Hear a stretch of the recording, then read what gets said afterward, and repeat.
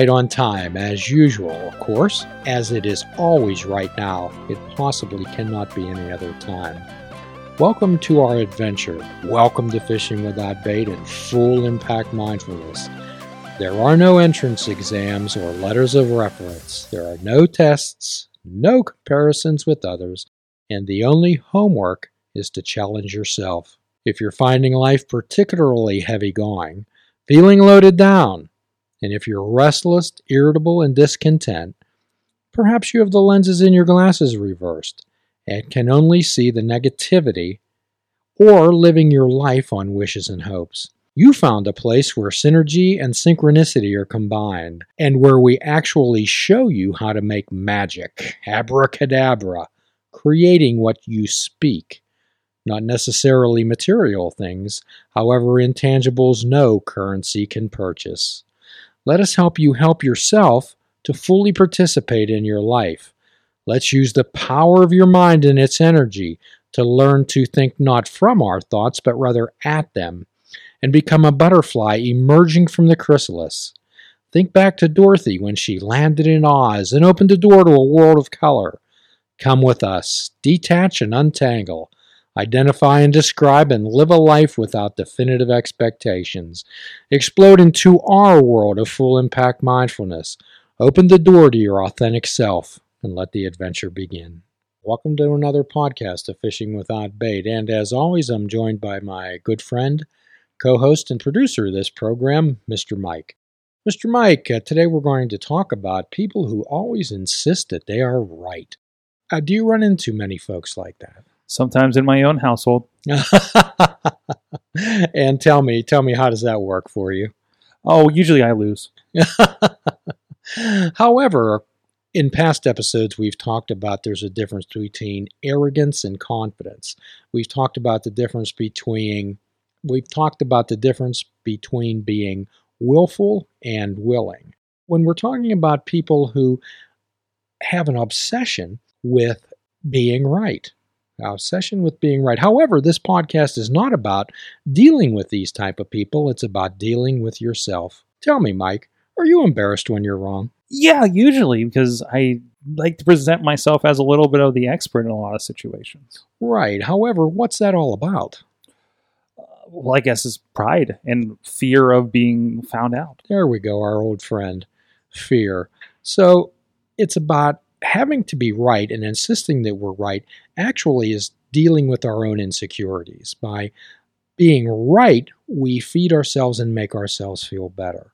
So, Mike, how often do you preface a remark, or have you heard someone preface a remark with, "This may sound stupid," or "This may be a dumb question"? Oh, all the time. And usually, especially when we're kind of teaching people, there's a lot of, hey, there's no stupid questions here. All of us have asked that question at a time. So, Mike, really, you've heard this old line that the only stupid question is the one that is not asked. Absolutely. The reason that we fear to expose ourselves as having a mind of uncertainty. We often talk about on our program about turning a mind of uncertainty into a mind of awareness and a mind of knowledge. And however, how are we going to turn that mind into a mind of knowledge or awareness unless we ask? And if the individual that is answering you looks down on you or condescendingly gives you the answer, whose issue is that? It's their issue. It's their issue. So again, we're dealing with our old friend fear. Our fear of being embarrassed, our fear of being viewed as less than in someone else's eyes. And remember, that's all ego-based. So Mike, how attached are you with how your ideas are received?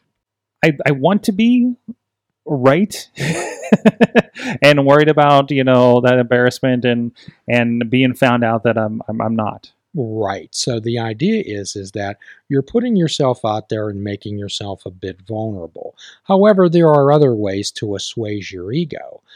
And Mike, referring back to those power words in a previous podcast, and we continuously use those and challenge people to incorporate them in their life. And those words are, I am and I choose. And by determining what's really important in your life. Is it really that important that the person you're talking to validates your ideas as the best ever? I don't think so. No, you should really watch how much weight you put in other people's opinions in those situations. Indeed. So, Mike, would you want to win an argument at the cost of a relationship, of a friendship? Oh, certainly not. How often do relationships end people arguing over, as we look at things in perspective, trivial matters? Especially these days with certain, the environment these days, right? Very political, religious, whatever the case may be, that's happening more and more, So we can agree to disagree. And our society seems to place so much of an effort on being right. One of the most befuddling questions that an interviewer can ask is, tell us about a time you failed. Has that ever happened to you, Mike? Yeah, it's one of those kind of personality questions, right? Can you identify your faults? Right. Identify the time you failed, and what they're asking you is how you turned a negative into a positive. Mm-hmm. So we come to this by indoctrination.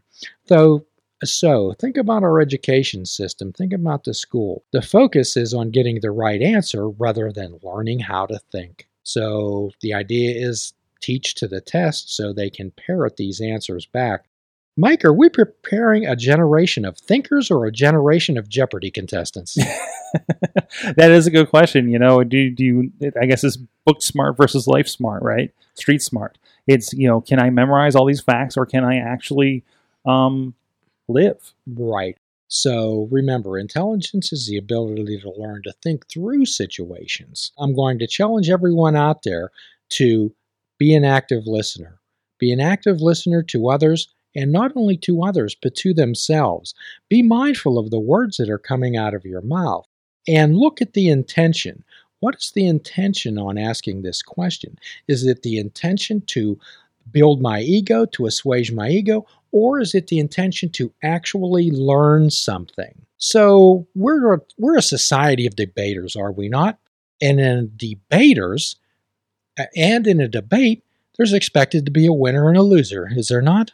Absolutely. Well, my challenge out there to everyone to develop a new form of debating where each side actually hears the other, identifies the common ground, and perhaps a compromise could be reached. And that's my challenge. That's my challenge for a new debate system where a compromise can be reached by listening to each side.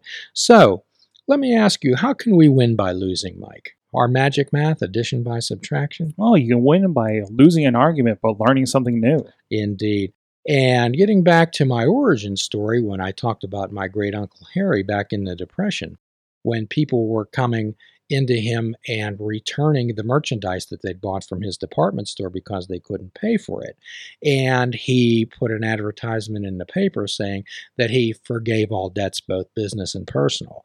So many and he lost his business. So many people would think that he lost everything, wouldn't one? His answer to that was, it was the right thing to do. Absolutely. You create kind of a different kind of equity than money. So is respect and honor worth more? Definitely, because those people will come back when the opportunity precedes itself. So would you rather be an individual of honor or an individual of wealth? What gets you further? Indeed. I often, we have this conversation a lot in my business, we're like, hey, are we making enough money off of the things we do? But I'm more interested in doing things the right way, and that will put us over in the end.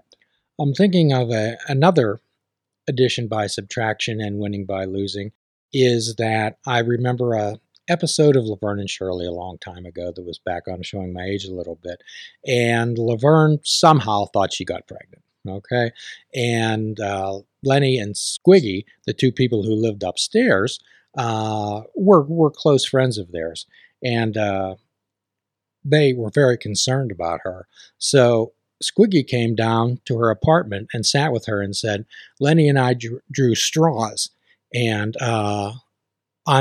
I'm going to marry you. I'm going to make this thing right." And Laverne looked at him and he said, "Oh, you lost." And he says, "No, I won." So the idea is that we can win by supposedly losing.